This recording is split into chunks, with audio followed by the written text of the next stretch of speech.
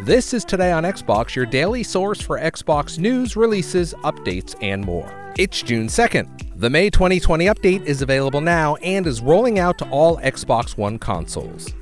You'll find a more refined guide with tabs arranged left to right and some tabs combined in order to provide a more streamlined experience. You can also customize the tabs from the Profile and System tab. Additionally, there are new filter options in My Games and Apps and new live thumbnails browsing on Mixer. Thanks for listening, and we'll see you tomorrow.